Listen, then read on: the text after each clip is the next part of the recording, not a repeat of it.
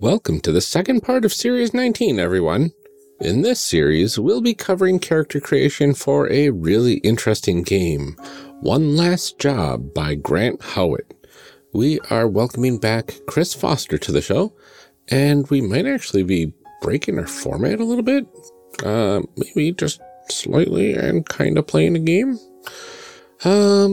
Well, we'll see how it goes. It will make more sense when we get into the actual episode, so stay tuned. Also, if you are enjoying the show, please consider leaving a rating or a review on Apple Podcasts. The more 5-star reviews that we get, the better the show does in the rankings, and that means more people will be able to find the show easier. Also, good reviews will make us incredibly happy, so it'd be really great to see more of those since we're running out right now. And once Amelia and myself are able to record the cold opens together again, we'll be reading your reviews right here, and it'd be really great to read more of them. Now, with all of that out of the way, let's get on with the show. Enjoy!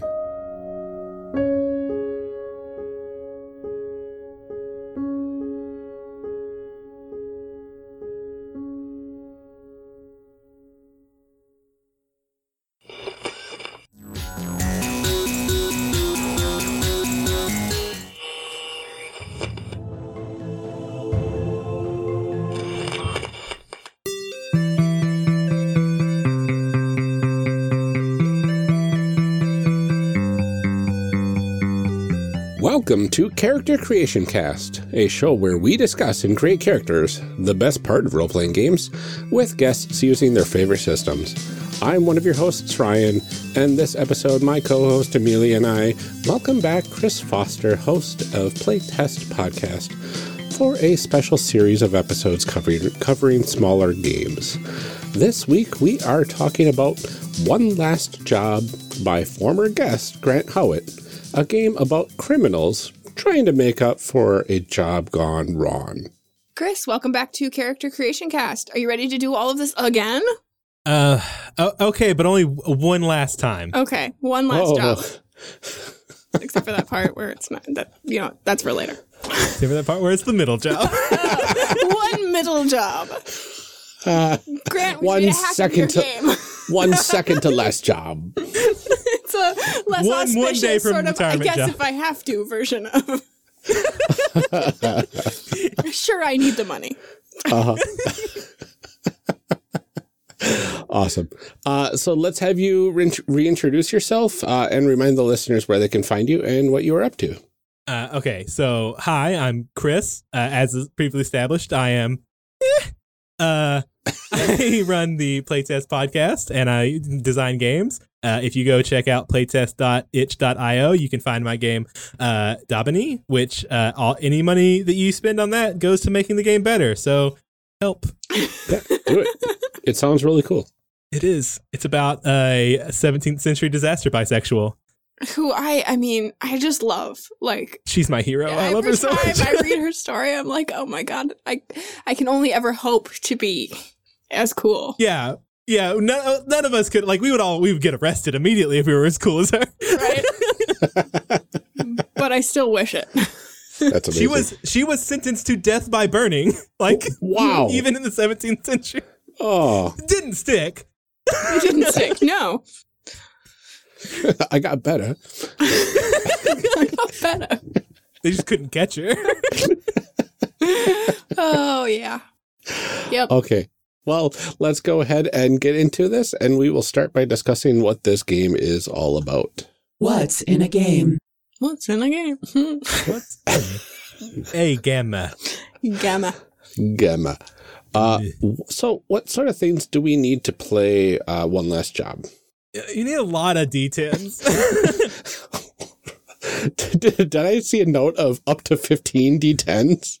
That's from the book. It says up to 15 D10s. I have a lot of dice. I don't know if I have 15 D10s. Are you serious? Okay, I'm pretty sure I do, but I don't have them handy. Like, I would have to go to my dice tackle box that's packed away somewhere. I think I probably have at least 15. If you have played L5R for any length of time, you have that 4th many. edition. Yeah. Well, because they come in sets of 10. Like you need like 10d10. And then you know, so. You're because they're dice and we're all.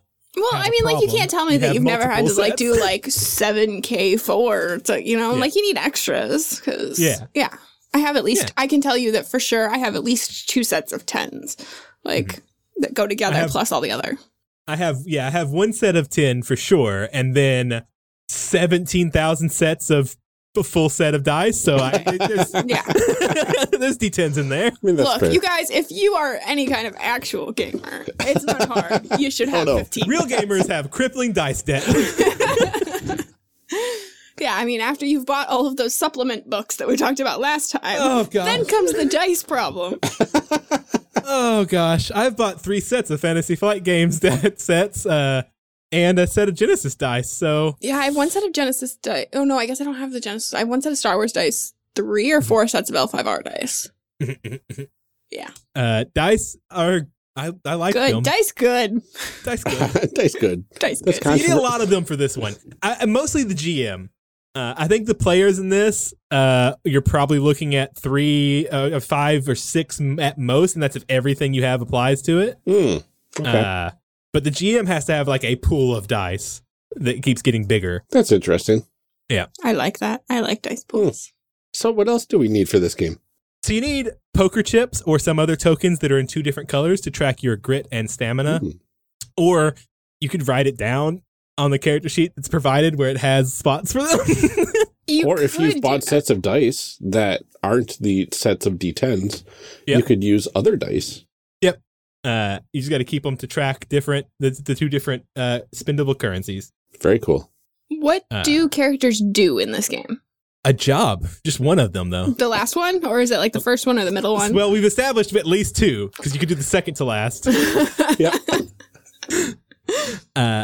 But yeah, so your criminals, I think they're like, you can twist this different ways, but the idea is you're a ragtag band of miscreants getting put together for one last big job. It could be a heist, it could be an assassination, it could be whatever. It's just something big and action-based. And that's it. That's literally what you do. Well, it's something that requires planning, right? Right. Well, and I think part of the premise, too, is that, like, this is to sort of redeem yourselves for something that went wrong previously. I don't know if it's supposed to be technically... Yeah, so it's supposed to be you're going back. The last job you did went bad, and you're going to try to do it right this time, or something to that effect. So, bakery competition? Yeah. Yeah. Could work too. It's a bake sale. Bake sale? Competitive bake sale. One last bake sale. And then we're done. One last coffee again. shop. Oh, no. Oh, my goodness. All right. Well, let's go ahead and briefly talk about the collaborative nature of the process that this game entails, where we build the setting, job, and characters together. Is that right? So in the book, it does say like the GM should come up with this thing, or you can work together for it. Which if there's the option to collaborate, why wouldn't you? Especially since this game is specifically you're going to play it once. Like you don't need to plan a whole bunch of stuff. Like let's all do this together. And actually, in this game, even the GM can't really plan anything. That makes a lot of sense. But I think the most important thing about this one is that you literally never make a character choice for yourself. Well, that's a lie. You can refute or like say no to an option someone else gives you, but you don't get to change it. It's just no, you don't get that, and you don't get the bonus you would have gotten for taking it. Oh, interesting. So it's not like, no, I don't like that. Let me give you something else then. It's like, no, I don't like that. Well, you don't get it. They can still come back later and establish another fact about you. It's more of just like, I don't really want my character to have done that in the past. Thank you. Yeah, that makes sense. Okay, very cool. Yeah, but the whole character creation process is done by like sort of like a round robin, like question answering kind of a thing that like, so you're not picking out things for your own character. It's other people saying, here's a fact that I know to be true about you. Even more so, like, technically, the meat of the mechanics of your character don't actually get established until you're playing the game. You learn about the background and, like, your career and stuff in the intro, in the character creation. But then, like, as things go wrong, you learn more about your characters through flashbacks or anecdotes is what they're called in the game. Yeah, it's a very unique system, which is part of why I'm really excited to talk about it, because it's not like anything we've really done before. So, Absolutely. Before we dive in and start this very weird process, let's talk about concepts, terms that people might need to know. What are some things that we should understand before we get into it? So it's pretty simple. I think the only terms they use that aren't obvious are grit and stamina. So grit is you can spend a grit to gain 3 extra dice on a roll, or to restore your stamina. And then so there's only 2 uses you can have for grit. You start the game with two grit, and you can get grit for like establishing more characters in a thing to bring people in things. You get grit for that. And then stamina is just your endurance and health. If you ever hit 0 stamina in a scene, you take a consequence for it. Like you could lose one of your abilities. One of your abilities can go down by 1 permanently. You could flee the scene or something. Or one of the options is you betray your party. Yes. And become an NPC. And the interesting thing there is once you've picked an option from those lists, you can't pick that again. So if you get messed up a lot, eventually you're just going to leave or betray your friends. I love it. A lot of this game is about not having agency over your character. Yeah, which is very weird for a lot of us. A lot of people really don't like that lack of agency. I sometimes really like it. I think it probably depends on who you're playing with. And I shouldn't say probably. Really, really does depend on who you're playing with. Yeah. But it's a fun space that I like to explore that I don't think a lot of games do, because I think a lot of us are like, no, my character is mine. Don't touch them. And I think the thing that makes it so much better in this one is that going in. Like you're playing this game understanding you don't have that much agency over your character, and this is like the very collaborative situation. So don't play with people who are going to make bad choices. Once again, as always, we'd like to remind you, don't play with jerks. No, don't play with jerks. Yeah. I did it for way too long. That goes for every single game that you can play. Just don't play with jerks. Yeah. Always solid advice. Are we ready to do this? Yeah. Let's help each other make some people. Let's make some people. So the first step is we have to pick a setting. They have a bunch, like a lot of this book is just the settings. So we'll reference this later, or we don't have to reference it, but it gives you like ideas for what's going on. It keeps us all on the same page. I don't know I don't want to list all of them. The obvious one is professional criminals, but there's a lot of them like Cyberpunk and Wild West. I don't know if you want to scroll through them, see if any of them jump out at us or what. Yeah, I'm going to scroll through here and see. Oh my gosh. Investigators working against the great god Cthulhu or cultists in service of the same. It's a setting. That's interesting. Cyberpunk is always good. Y'all done Headspace though, haven't you? Yes. Yeah, we have. I mean, I'm not feeling Wild West or professional criminals. I really like investigators working against great god Cthulhu. I was going to say, it sounds or like cultists. And so should we be working against Cthulhu, or are we cultists? I would kind of want to be a cultist. We're just magical girls. I know. Okay. I mean, I asked that question and I was going to try and be impartial because we all know what I'm going to say. Well, here's the secret. I was thinking cultists too. Oh, Ryan, I love what I've done to you. I blame you for my newfound evil. I'm okay with that. So the important thing to take from this right now is, also this is on page 30, so we can reference that again, is this sets what our actual abilities are. Our abilities are blood, which we roll to hurt people, give sacrifice, or endure torment. Wow. Secrets, which is knowing hidden things, cast ritual magic, search for information. Shadows is sneak, lie, cheat, or steal or hide. And money, which is fund, bribe, buy, or gamble. Wow. This is amazing. So it's important to note that unless we establish that someone is bad at something, we can't establish that someone is good at something. So at the start of the game, all of these abilities start at 2. Okay. Hey, we're really good at this. In fact, we are exceedingly average at all 4 of them. Don't correct us, Chris. It's our show. Oh, I'm sorry. I apologize. I just have to use any reference to the Soth episodes of She's a Super Geek. Really good at That's this. possible. It's very good. So those are the episodes that I ended up, they jokingly asked a listener to put purple glitter in their beards. Oh. Yeah. And I had a very big beard at the time, and I was like, this is my moment. I swear there's still purple glitter in my sink. I remember that. It was so good. There's so much glitter in my beard. Like, you should have, I took a shower to try to get it out, which I don't know if it was a mistake or not, but my entire tub was stained purple afterwards. I suffer for my art. Oh, yeah. I remember, I think that was like around the time like I first started following you on Twitter too. I was like, this dude's possibly got a purple beard. I do not remember.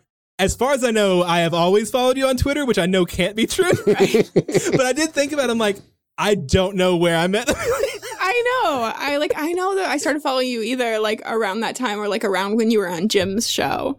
But yeah, it's even you. I don't know if you followed me back at some point, but I remember your purple beard. Yeah. It's very good. It's very good. All right. So we're going to be cultists. Cool. Yes. So I'm really excited. So we get to answer the questions, or? So we picked the setting first. Those questions are for, we can. Like, so this is the next part is thinking of a job together. And then we'll define what that job was, where it was, and then we all take turns adding one terrible thing that happened. Awesome. So, we're here to. So these things are the jobs we're going to do now, and we can use one of those to say what the job that went bad last time was. Okay. Oh.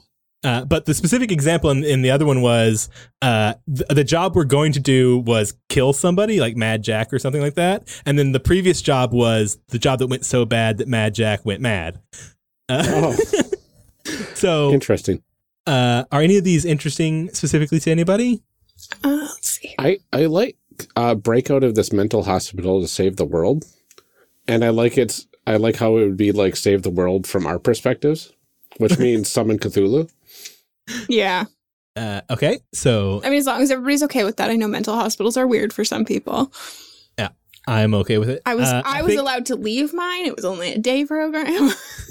They did let us use butter knives. It's very exciting. So I think that means that the last job that went so bad was the job that got us put in here. Yeah, for sure. I was thinking that was the last job. Yeah. The breaking out was the last job. Oh. And that went terribly. Yeah. So okay. Like we got out, but there's like massive amounts of bad things happen. It's like a manhunt. No, because we got to go the other way. We've got to be doing something. Oh, that's not true. Running from something. Yeah. Yeah. So I think that the first one was what got us in here, and now we're gonna break out. Okay, yeah. I like that too.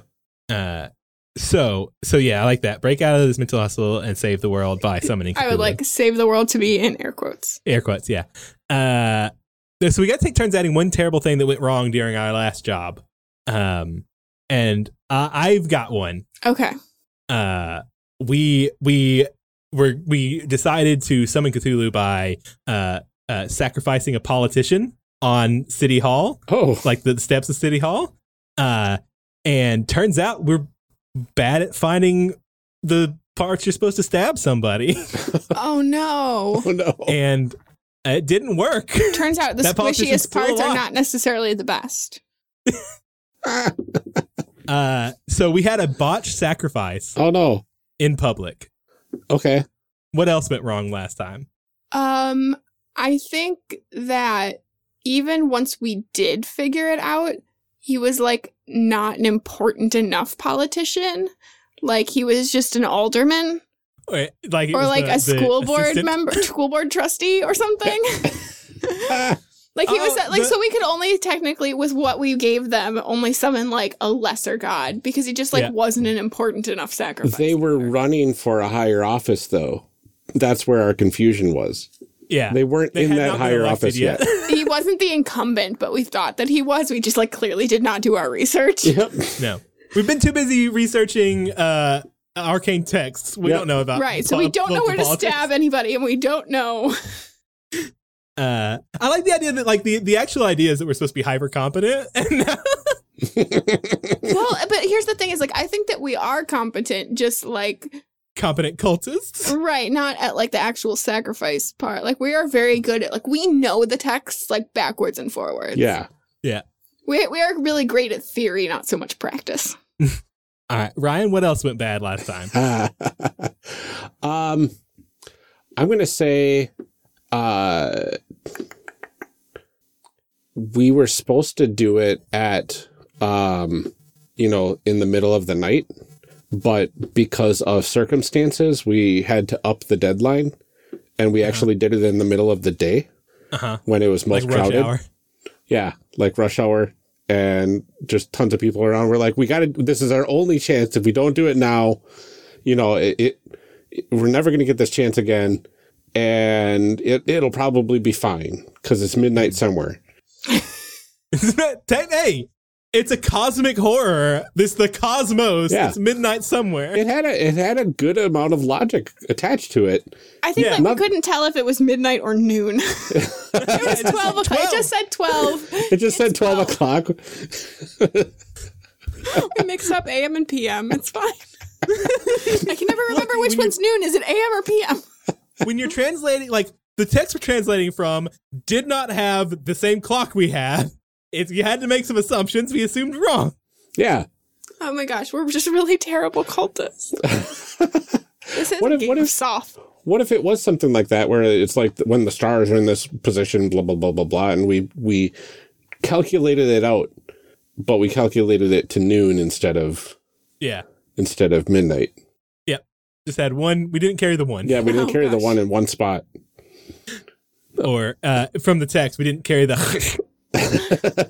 It'll trip you up every time. That Yep. Okay. So we know what went bad last time, and we know we all landed us in a mental hospital. The next thing we do is we got to figure out who the boss is, and it's kind of obvious the boss is our cult leader, right? yes. So we got to name this cult leader, and I feel like their name's probably like Dave or Janice, but we can't call them that. Like the Dark One. What do we? Let me see. This is supposed to be someone of power that we all have to, or at least one of us has to listen to. The Harbinger? The Harbinger. The Harbinger of Destiny. The Dark Harbinger. The Great Fishy One. Great fishy one. Captain Magikarp. Oh, no. What? I'm just going to keep getting sillier until someone... I'm just trying to think. Like, The Esoteric One. I don't know. I mean, I feel like the Harbinger is good. The Harbinger? Yeah, that sounds good. Okay. So one of us has to play the Harbinger, at least at first. It's not our character in the actual thing, but one of us has to play the Harbinger who is setting up this job, who visits us in the hospital and tells us that they've recalculated the signs and There's still time. it's time. It's time again. Yes. So who wants to do that? Or do y'all want me to? I want you to. Yeah. Okay. I can't play that. So the way this happens is I introduce the first character. It's the person who we need to get this job done, right? And I give a name. When you introduce someone, you have to give a name, imply their profession, and a problem they can overcome. Once y'all and I'm going to say a character, and then one of you has to say, "Oh, that's me." Okay. So I think the Harbinger is like, look, we get like a scene of. Also, I love this because you always say, "Oh, it's okay, we never have to play these." Guess what, nerds? Y'all got to play these for a second. Who invited you? Thank you. I'm Oh, pretty sure you did. gosh darn it. So the Harbinger, we see the Harbinger like in like a dimly lit cave somewhere. There's like a dripping water sound from somewhere. You can't smell anything because we don't have smell-o-vision, but you know this place is moldy. You got this huge tome, and suddenly they look up, and we can't see their faces. It's shadowed by a cowl, and they say, "It's time again. I need to get McCracken on this one." I have to be McCracken. McCracken is the only one who knows where the ceremonial dagger is kept. So then, with that, we cut to the Harbinger coming to find McCracken. Oh my god. So the implied profession there is you're a sacrificer. Mm-hmm. You have a ceremonial dagger somewhere. Mm-hmm. I've got the ceremonial dagger hidden away. Yeah. It's a very specific So we one. see. Sorry, what? It's a very specific dagger. Yep. So we see the outside of a. Actually, we got to go to you now, McCracken. Uh-oh. So we all know where we are, but we've got to we got to get into like you introduce. You explain what you've been up to and how the boss convinces you to take the job. So I explain what I've been up to. Yep. And how? Okay, I've been stuck in this mental hospital. Right. For the past, let's say, almost a year. Because there's no way they're letting this out, and we keep talking about, really, really strange things. Mm-hmm. And speaking in very strange languages with each other. Yeah. What else do I have to... how the boss convinces you to do the job. Oh, okay. I think the boss, the Harbinger, gives us a way out of, like there's a chance to get out of here, but you have to break out. Yeah. And when you do, if we can get your dagger, which only you know where it is and how to get it, because it's, hidden in a complex puzzle of sorts. Because why wouldn't it be? Exactly, right? Where you keep your ceremonial dagger. I know. Not let anybody get to mine. Well, this is the only one that will summon Cthulhu. Yeah. Yeah. This is the Cthulhu dagger. The Cthulhu dagger, yep. Capital T. And I think they give, they say, yeah, it's, last time it didn't go well, but this time we've checked the numbers and now we know exactly when it needs to be. Yeah. And I think this is it's pretty easy to convince us to do these jobs because we're under lock and key. Yeah. We're already zealous. Yeah. So now that you're convinced, the boss has convinced you, you've got to say, okay, but it's not so simple. We're going to need this. And then you introduce a character that can solve that problem. Oh, okay. So under scene, on your character sheet, under scene leader during, you would put sacrifice because your character will be the scene leader during the sacrifice scene. Oh, interesting. Because that's what you're good at. Okay. Scene leader, sacrifice. Interesting. Oh gosh, what do we need to? Okay. So there's a list you can look at for inspiration, or you could just take one of them off of it. All right, I got an idea. Okay. So it's not so simple. We need the chanter. They are the only person that will be able to recite the proper words. Okay. Do you want to be the chanter, or would you like me to be the chanter? I think you would be a good chanter. Okay, I'm going to be the chanter. This does mean you're stuck with whatever I make up for you. I may regret trusting you, but I trust you. Oh, and I got to give you a name too, don't I? Yep. Well, yeah, because I called you McCracken. Yep. Mm-hmm. And the best chanter I know is right here in this hospital. One, oh, lordy, names. Okay, so we're going with the what's a good okay.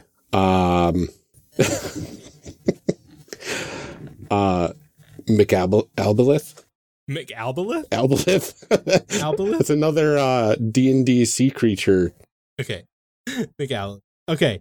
So now I tell you what my character has been up to, and then we actually have to have a scene where you come to recruit me. So I should have gone with Siren. Siren's fine. I'll go with Siren. Siren's better. Siren. So Siren, there's a problem with Siren. Siren may have gone soft. Siren has been acting good. Siren has been denying everything and saying like, no, I feel better. I don't want to summon Cthulhu anymore. That art therapy is really doing its job. He's really doing his job. And to the point where Siren is the groundskeeper inside the area, obviously. Siren may have gone rogue. So yeah, you see Siren. I think Siren is just like has a rake in the garden area and is raking. Amazing. So do we have to play out recruiting Siren? That you could. We don't have to here, but that's the idea. Okay. You'd have to give Siren a reason to come help you. Oh, that's interesting. What would be a good reason for Siren to help? Oh, we did it perfectly last time, except the time. This is the only time to redeem ourselves, and this time it'll work. So I think Siren would put up a bit of a fight, like, oh, but everything's fine here. They're not putting me. They're letting me, go outside. How did you get out here? They said you couldn't find me. He looks around for the helper. I like the idea that McCracken, because McCracken is the one who can get this done, is just like, all right, cool, and throws a bag over the Siren and drags them out of the garden. That sounds fine. This is fine. Because we're cultists. Yep. This is what we do. This is called Saturday night. So we have like the dark meeting room. I think we're in like the janitor's closet with the boss together. And we're like, I'm like, okay, fine. Okay, so I'm in here.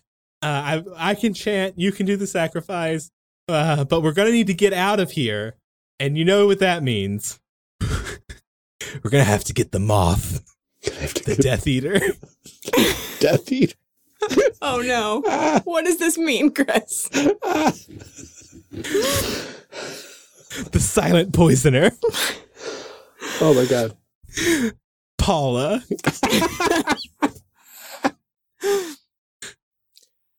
Which one of those am I? You're all of them. All of them. The moth, Death Eater, the poisoner. Paula. Paula's your name. Okay. You have a lot of titles. Your many secret pseudonyms. Okay. All right. Paula. And the implied profession is, I guess, killer. Someone who can get us out of here. Okay. These are probably not good people that we're playing. No, Ryan. No. We're cultists. We're trying to end the We are a world. doomsday cult. We're trying to save the world. Come on. This world needs more Cthulhu. So you're the scene leader during the escape. Okay. Yeah. So now, what do I have to establish? Because now we've all had our character. So, like, I don't have to say anything about anybody else's character now, right?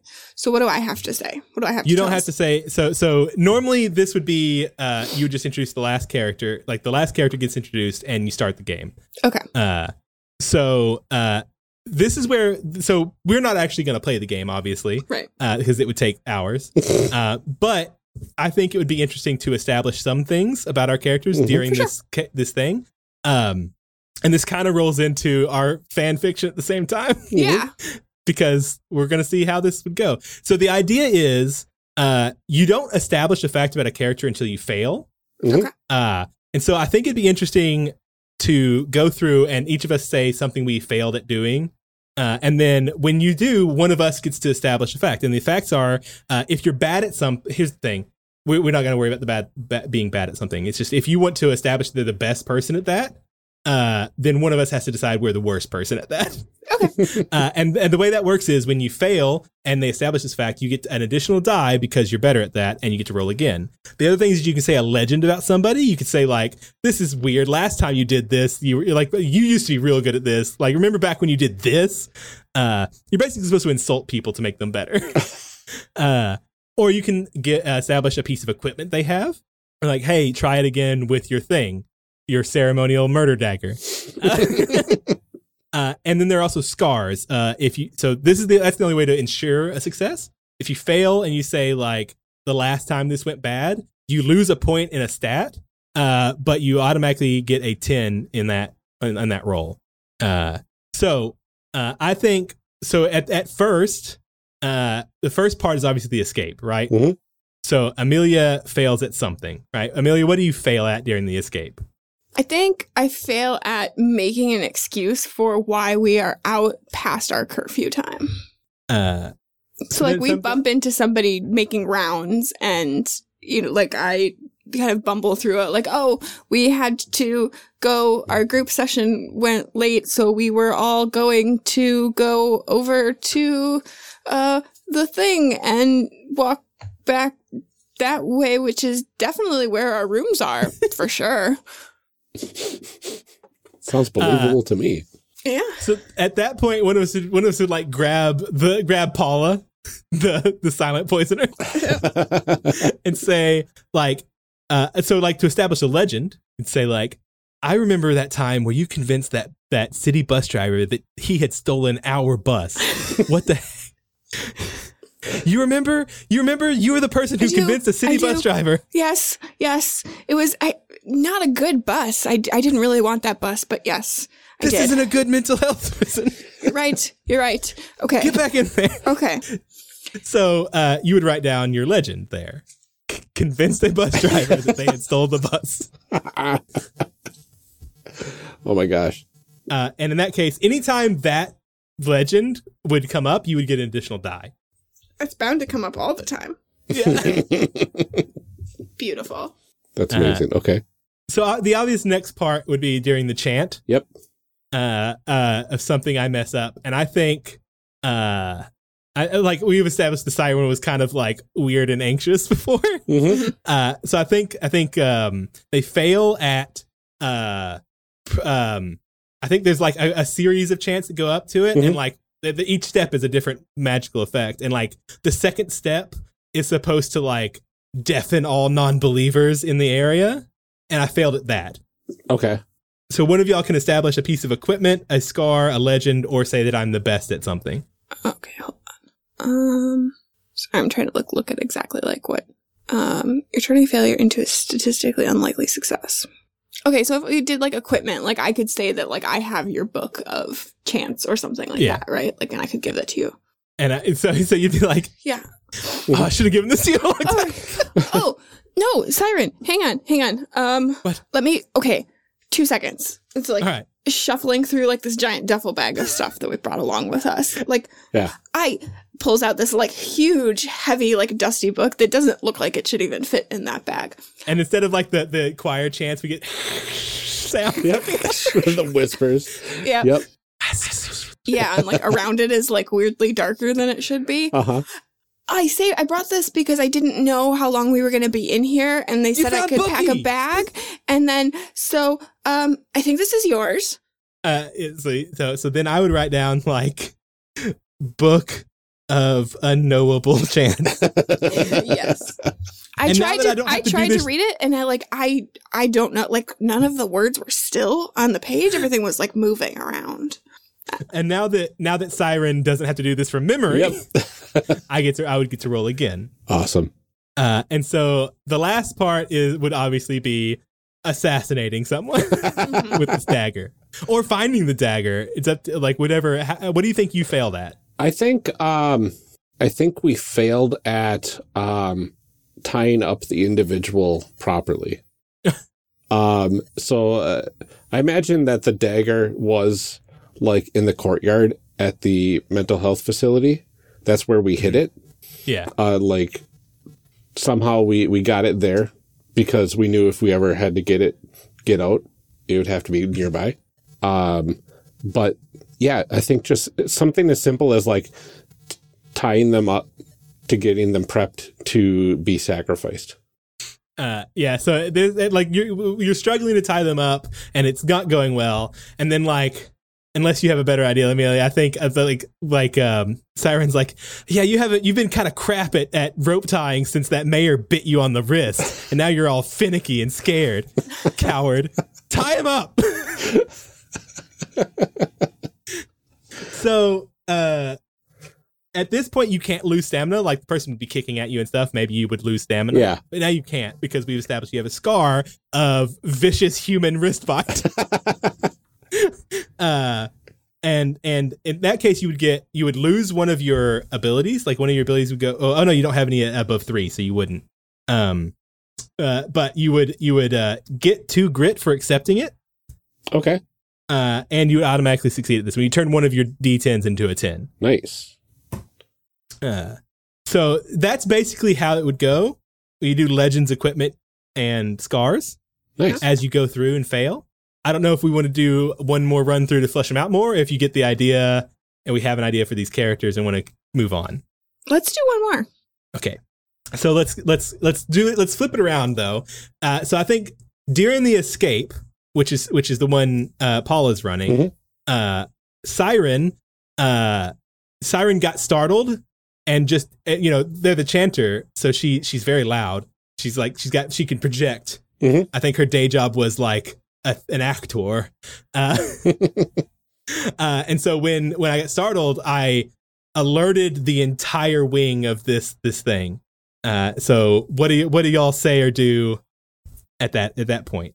I'll just like grab her by the shoulders and like shake her. You can do this. You can handle this. Do you remember that time that you were on stage in front of 400,000 people and you had to sneak in tiny bits of this chant so that we could prepare everything to be ready? And it was in the middle of some weird Shakespearean tragedy. I'm going to be honest, I wasn't paying attention to which one, but you had to like sneak all of the lines in there. Like, if you weren't afraid while you were doing that, you can handle this. It will be fine. You're right. There were critics at that performance. They were going to write newspaper articles. It was the New York Times. The New York Times. Yeah, I can handle this. So I'd write down chanted during a play. In front of 400,000 people. That's amazing. I don't know what play this was. I don't know why all these people were seeing Shakespeare. Don't worry about it. I established it. Now it's true. There was a live camera. It was, they were streaming it. Yeah. Love that a lot. It's like Shakespeare at the Central Park. Mm-hmm. So in that case, the way I would do that is then I would get to try again with an additional die. So we'd get through that. So what's another step that y'all failed at that wasn't in one of our sections? Wait, what sections? Sorry. So not in the escape, because you already failed in the escape, for instance. Gotcha. So during the chant or during the sacrifice, what's a way that Paula messed up? Okay. Or failed? What'd she fail at? I think during the sacrifice, she was supposed to sedate this person. So that they weren't as, they were a little more willing to come along with us and, be sacrificed. Mm-hmm. And you are the silent poisoner, as it were. Yes, right. To poison them into being silent. And she did not do it correctly. I think that this person is now just vomiting a lot. Oh, I got something. Yeah. All right. Paula, you have so much knowledge inside of you about various poisons and whatnot, but what you don't have, and I'm going to reach around in my bag, is your medical journal that you've kept notes and stuff about all of your experiments. You can use this. I'm pretty sure there's something we can use to stop all of this mess going on. You're right. Okay, flip through. Pepto-Bismol, that's what we need. I used Ipecac, dummy. Oh, man. Gotta settle that stomach before the poison can set in. Yeah. Oh, I shouldn't have poisoned her on an empty stomach. It's like alcohol. You just don't do it. I should know better than that. This has been a PSA from Character Creation Cast. Never poison on an empty stomach. Yep. Theirs or yours. You might cramp. It's important to have a balanced breakfast. So then what else? What else did you fail at? McCracken? I want to say, I've got, I want to fail during the chants. Mm-hmm. And during the portions of the chants, we all need to be silent. And my allergies to this location start kicking in. I can't keep it together. All right, so we got to give you some equipment or a legend to help you through this. Or I guess another scar if we want to be mean. I think I got one. Mm-hmm. So I think like the siren closes her book of unknowable knowledge, and like looks at you and is like, "McCracken, do you remember back in college? You remember how you paid your rent in college? Betting people you couldn't snort things that you shouldn't have been putting in your nose. You used to have the immune system of a god. I saw you snort ground up itching powder. Oh God. And keep it together. You can do it this time." You're right. I forgot how to focus, but I think yeah, you're right. I can do this. I could definitely keep it together, and I pick up like a whole ground full of dust, and No matter what this is, it won't be as bad as that time you tried to snort lime Kool-Aid powder. yeah. And I just inhale that dust right into my nose. And like, I got this. Just dirt all over. Oh my So gosh, these people your suck. legend would be can inhale anything. I can snort anything. Oh my gosh. And so that's basically how character creation in this goes. You play through. I think it's generally less silly. Well, Yeah. I don't know. Maybe not. We did pick the cultist's path. Yeah. Yeah, I mean, cultists can be bad at things. All right. So we did it. We finished our characters. We did it. We made some cultists. Woo! Let's make some cultists. Still people, Ryan. Still people. Cultists are people Cultists too. are people too. As we established in episode 0. I don't know. No, it was like series 8, I think, maybe. That's true. Was it when we did our one with the magpies? Was it? Or was it the robots series? Robots or droids are people too. Droids are yeah. people too. That's very possible. Animals are people too in Mouse Guard. Yep. We need shirts that just says like blank are people too. I think that would be taken wrong in people. It's true. Characters are people too. There Yes. you go. All right. Well, since our format is completely thrown asunder, how about we dive into our discussion segment and ask D20 for your thoughts. D20 for your thoughts? So in this segment, we want to talk to our guests about their thoughts on the character creation process and how it feels in this system compared to others. And I want to talk about how it felt to not make your own character, but to have it done by the other people around you. Good, bad, ugly. All. I liked it. It was interesting. I found it. I'm a little bit more anxious coming up with details about other people. Yeah. So my anxiety kicked in a bit more than I normally do. Like on the spot improv, and B, it affecting other people. Yeah, this is a thing that we talked a lot about when we did our Star-Crossed stuff, when you have to trade the sheets. Yeah. We talked a lot about that feeling of like that lack of agency, and then also the weirdness of like, I don't want to give you something you don't want. Right. Right. But the main difference, obviously, is that star-crossed adds in that layer of like trust, which is really important in a relationship. Whereas here, it's just like a way to kind of mess with your teammates Right. in a fun Which way. you're never super comfortable with. You don't love that. I know. So that's probably another reason I have the anxiety about that. But I enjoyed it. It was interesting. Yeah, I think it's I have always thought about like, wouldn't it be fun if we just made each other's characters like in whatever game we're playing? Like here, you're playing this now, just to challenge like tropes and stuff. Get you out of your comfort zones, like approach a game from someone else's perspective, I guess. Which this isn't really what happens in this one. You just kind of make jokes about each other Right. until you're better at things. I mean, that's very on brand for Grant. Yes. I think it's pretty fun. I think it's an interesting way. I wouldn't want to do it for like every game, or especially not a game you have to like keep the characters. Yeah. But for a one shot with your friends that you like, yeah, it'd be fine. Now I'm picturing a game where every time you go to roll a new skill, like you don't know how good or bad you are at that skill until other people like make up a story. Yeah. And then it's just like, okay, I guess I'm really bad at what I'm about to do. So we'll see how that plays out. I do think it would be, I think, not progressive, what's the word? Emergent character creation is an interesting concept that I think would be cool to see more. But I don't know how to do it in a way that's sustainable. Like, I think in a longer there's a whole game, like group of like there's a whole school of GM thought too that I've heard about and makes me cringe.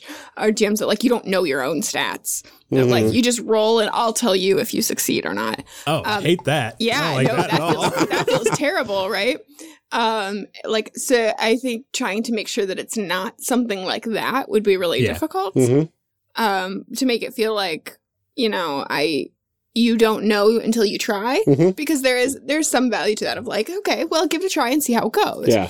But that needs to be very different from like, I'll tell you if you pass or fail. Well, because your character would know if they're competent in what they're about to try. It's not like everybody has amnesia and, oh, hey, I happen to be really good at fighting ninjas. Right. Yeah, like my thing is like, okay, I'm somewhat coordinated. Do I know if I can do a cartwheel until I try? No, but I know that I have a level of coordination that should or should not allow me to do that. You say that, I know I have done a cartwheel in the past, but I'm not 100% sure I'll do it every time I do it. Well, you're right. So, you know, there's the added difficulty of that. Like, so here's my thing is that, like, mentally, I know how my body should move to do a cartwheel. Yeah. Physically, I am way too bottom heavy for that to ever work. Like, I have a nice sturdy base. Yeah. And I am structurally sound. 100% certain that I will not be able to do a cartwheel if I tried. Like, it is. I'm guaranteed failure. I'm in the place where I think I could do a cartwheel and also hurt myself in the process. Right. I would hurt myself and fail at the cartwheel. So we got... Okay, so what does this have to do with stats again? I don't remember. We've established who can or cannot do cartwheels. Look, you cover the important things. True. So, you know, not so much about the game, but can you do a handstand? So yeah, that's about establishing facts of other people. Yeah. And how it could go wrong. And how it doesn't make sense if you're trying to do something and somebody says you're horrible at it and then you're actually mechanically bad at it too, even though you would think that you were at least decent. I can see that. Yeah, I think this game takes a lot of trust. Like, it does. Yep. You lose some of that agency, but if you're playing with people that you trust to like know you as a player and know, you know, kind of what you like, but also to challenge that a little bit, you know? Yeah. I think that there's a lot of room to have fun there as long as everybody is, once again, not a jerk. Yep, absolutely. So how does building a character this way change the way you play the game? I think Ryan said it a bit ago. You don't know what you don't, like. Well, I guess you in this one you do because you know you have at least baseline competency of 2 dice. But I think it. I'll be honest. I think it makes you more likely to roll things that your character might not actually be good at, because if you fail, someone can save the roll by establishing a fact about you. So I think you'd have a lot. Oh, you know what? You'd have a lot less of that problem of, we've got to unlock this door. Let's wait for the unlock a door character to show up. Because it like that's the thing in the other ones. It's like, oh, if I don't have a high stat in this, I'm just not going to try it. Right. Whereas in this one, you all have the same stats. Try it and see if like you need the help. Yeah, and there's some kind of something happens after you fail too that sort of, you know, gives you a reason to be willing to do that. Whereas like in D&D or something, it's like, oh, you fail. Okay, next person's turn. Like, wait, we just wasted time. Yep. Right. Yeah, and in games like that, it's just like, okay, I'm going to keep rolling until I succeed. Or something like that. And in this game, the interesting thing doesn't happen until you fail, really. Like, failing is how you flesh out your character. Yep. That's really cool. So do you think the process in this game still allows for a character that feels fleshed out? By like the end of it, I guess. Yeah. So that's the interesting thing is that like this is very much a play to find out. You know, we talked about that a little bit with Love and Justice, that like you kind of, you know, narratively establish things, but this one you both narratively and mechanically are establishing things by playing the game. So really the character creation process, we don't really know much about these people at all. I know that I stole a bus once. I know that I apparently poisoned people. And I know that I have a medical journal. Yeah. That's about all that we've established about Paula the Moth, Death Eater, the Silent Poisoner. And I just like to snort stuff, apparently. Yes, exactly. We know that you snorted stuff for money in college. Yeah.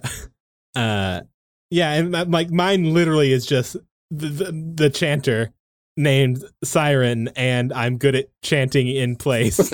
Yes. And I have a book. You don't have stage fright. Yeah. Don't have stage fright. Which I think, like, if you played through more, we'd have even more fleshed out, and also like the ways we have been interacting in character would have informed some of this. It would be a little more cohesive because we'd know more about each other, and in actual play you would establish things about your character through play, whereas in this one we're only letting each other do it through failures that we made up. Yeah, that's very true. Yeah, we kind of did the abridged version of character creation for One Last Job because the full version is literally playing a one-shot. Playing the entire game. Yeah. Yeah. Yeah, I really want to play this game, though. I do think it would be fun to do like a follow-up episode where like we actually play the game to be able to really create the characters. Yeah, that would be really fun. But it's a character creation system that's always fascinated me because it is very different from anything else that I've done where you really have very little say in your own stuff other than being like, oh, that's me. This is the game I always say, like, and I think now that I've messed with it, I think I do actually want to play the game. But I think the reason I'm wanting to play this game is to see what characters come out of it. It's like doing y'all did Traveler, right? Yep. Yes. It's like that. Like, I don't want to play Traveler, but I would love to roll on those tables for hours. Same with this one. Doing the actual job is okay. I want to see what characters come out the other end is the thing. Right. Yeah, it makes a lot of sense. What do we think are the flaws of this kind of system? I mean, I know we talked last time about like, oh, it does what it's meant to do. And I do think that this one does, but I think that maybe there are. Yeah. Well, Ryan touched on it earlier about like, you have to be good at improv. Yeah. Especially at the beginning, where you're like, we don't know anything about what's going on. Like, I knew that I was going to have to come up with a character name for Emilio, but I was trying to think of it while we were introducing my character. And by the time I got to where I need to come up with a name for Emilia's character, I didn't have anything. So you heard it happen of me just like, I'm going to throw some things out there. Yes. Because I was trying, like, okay, let's think of something interesting to throw to Emilia. And I just couldn't do it. And that's what I do is I improv GM. I don't write these things down. I don't research a lot of things before I play. I do a lot of things collaboratively. And even I was like, in the moment, I don't. Yeah, it can be a little clunky and like a little bit, I don't know what the word is other than clunky. It's like a deer. Like it kind of has like lots of stops and starts. It's kind of sputtering. Yeah. And if you're not used to it or if it takes a while to get into it, it feels like you can have a lot of those deer in headlights moments where it's just like you have no idea like what to think of, and it's like it's your turn. You're the one that has to give this detail.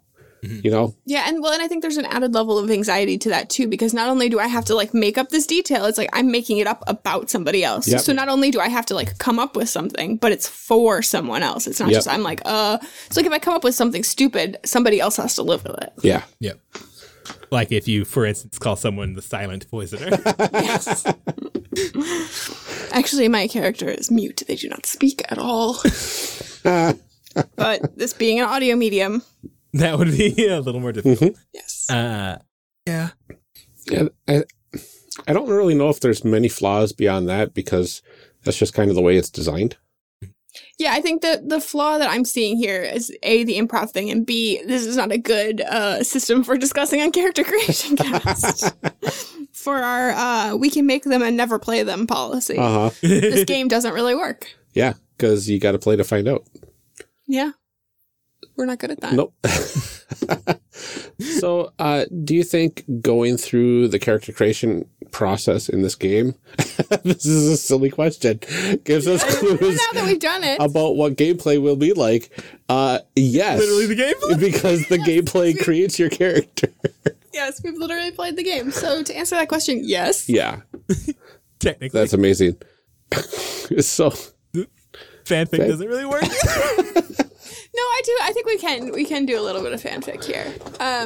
So why now? Like we found out last time that we thought it was noon. It was actually midnight. We got that wrong. And it So has now to be... what changed? Like, there was supposed to be... One of the planets was supposed to be more in one of the constellations or something like that.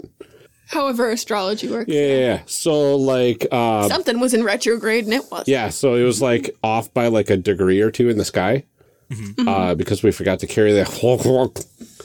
Yeah, the I also think it had to be now because like we started the ritual already with that non-elected official, and they just got elected.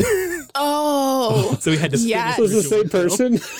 Oh, no. Yeah, well, because we didn't actually kill them, This remember? poor- We this did a poor really bad guy. job. Oh, no. And so now he was obviously able to like finish out on his campaign of like, look what strength I have. I've been through this and I'm still running for office because it is so important to me that even despite almost getting murdered, I believe in democracy. We got to clean up the city, all that sort of stuff. Yeah, we got to get rid Were of these we- cultists. Was this like was it our master plan somehow? Like we actually didn't do it badly last time. We actually did succeed because we got them elected. Well, that's what we're going to tell people after. Yeah. Well, That we're we not because knew- we ended the world. Well, we'll be there. We'll be fine. We'll be there. We can talk to our other cultist Yeah, people. all Oh, the right, believers. Yes, in our cultist afterlife. We can tell everybody that, like, actually, we were pretty sure that he wasn't going to get elected. And so it was really important that we did that and, like, we botched that initial one so that he could run on that campaign. Like, Yeah. we sacrificed We a got year you of our elected. lives in that mental hospital Yep. We for you. we knew that planet was 2 degrees off. We just, we did what we had to do. Writing, We couldn't tell anybody because we knew that nobody'd go along with our plan. telling these stories, riding on the backs of Cthulhu, living in his tentacle beard. Bathed in Nice his and cozy. glorious slime. Yep. Such is the Becoming one with the skin. life. Gross. Yuck. I didn't pick cultists. I did. You did. You said a little bit you wanted it. I can't bail out of this Oh one. my goodness. No, we have the audio to prove it. Crap. That's amazing. This was a lot of fun. This was a lot of fun. Chris, thank you so much for joining us for our cultist theme One Last Job episode. Can you go ahead and remind the folks where they can find you online? Yeah, you can find me at Iolo on Twitter, or EOLO if you're not me. And you can listen to the Playtest podcast. Thank you again. Thank you everyone for listening, and join us next week when we break our format again and discuss another game. Another game. Gasp! Another game, Chris. It will be your one last job. Finally. Because then we're going to kill you. Oh, geez. End of episode. Oh my goodness.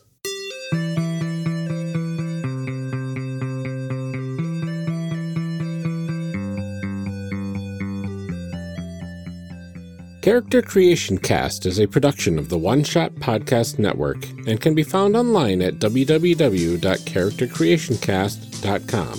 Head to the website to get more information on our hosts, this show, and even our press kit. Character Creation Cast can also be found on Twitter at CreationCast or on our Discord server at discord.charactercreationcast.com.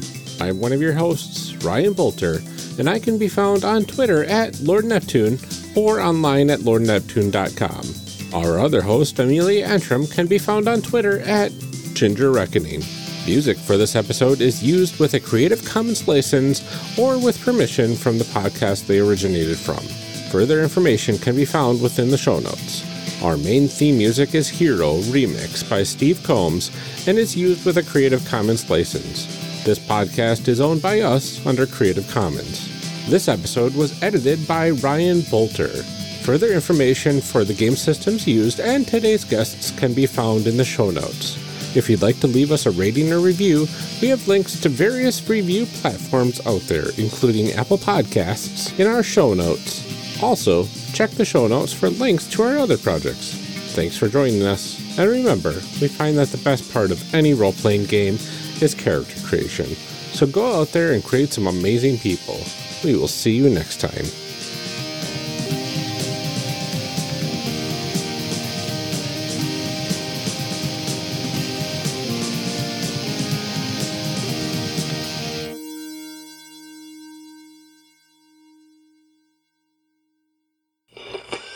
Now we gotta read some show blurbs. Show blurbs. Show blurbs. Show blurbs. Show blurbs.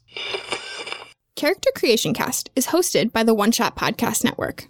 If you enjoyed our show, visit oneshotpodcast.com, where you'll find other great shows like Asians Represent. Asians Represent celebrates Asian creators and diversity in the gaming community. Join hosts Agatha Chang and Daniel Kwan as they discuss gaming, genre, and representation with their guests, and occasionally argue with each other to the sound of Agatha's beloved air horn app. Oh, beautiful. Delicious waveforms. Taste like cereal. That was last episode. Last time on Character Creation Cast. That's a callback. Fun. Okay. So now you can only do that one more time, or you have to do it a lot of more times. Yeah. I love giant. Oh my gosh, just like bathtubs full of dice. Yes. Oh, a bathtub. Oh gosh. I That's a dream I didn't know I had. I mean, I feel like that would be like the ultimate like sensory experience for me. Just like roll around in a bathtub full of tiny you gotta, D6s. Weed out the D4s, right? What? You gotta weed out the D4s. Oh yeah, no, right? it'd be just like the tiny D6s. Okay, yeah. And I would be real happy. Awesome. Is that like those half-size D6s? Yeah, the little baby ones. You can get like because I've got smaller ones. I don't have my dice tackle box, but I've got itty bitty D6s that are literally like the teeny tiny ones. No, I'm 4 or talking about 5 the ones. millimeters. I'm talking about the ones that are like 36 to a cube. Oh yeah, there you go. If you get smaller than this, they start to look like candy, and I can't be trusted. Yeah, well, those already look like you got to pop them in your mouth and just crunch on them. Crunch. Yeah. Oh gosh, that hurt my teeth just to think about. What a good episode, y'all. Bad. I'm sorry. I apologize for. Don't. We were like, Chris, we gotta stay on task today, and then we need some outtakes. We did not stay on task. This is going to be the first time that we have outtakes in every series or every episode. Yeah, it's gonna be good. A lot of firsts. Yeah. I'm a rebel. I mess things up. Seriously. There's nothing less true than that, Chris. I'm a rebel. I'm cool. I'm cool. The more you have to say it, the less true it is. The coolest. I used to be so punk rock. Okay. I've never been punk rock. I was goth, but even then I wasn't cool because I was broke and it was just black Wranglers and black t-shirts. My mom would not she used to get really mad if I wore black more than 2 days in a row. So I bought my own clothes. My parents could shove it. Oh yeah, I mean I had to pay for my own, but she would still get upset about it. So yeah, I'm sure that she's really loving where I'm at now.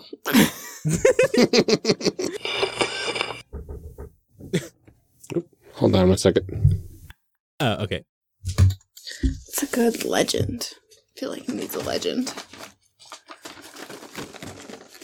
To eat my Oreos again. I swear I heard somebody knocking on the door. I thought I did too. Uncool. But there's nobody there.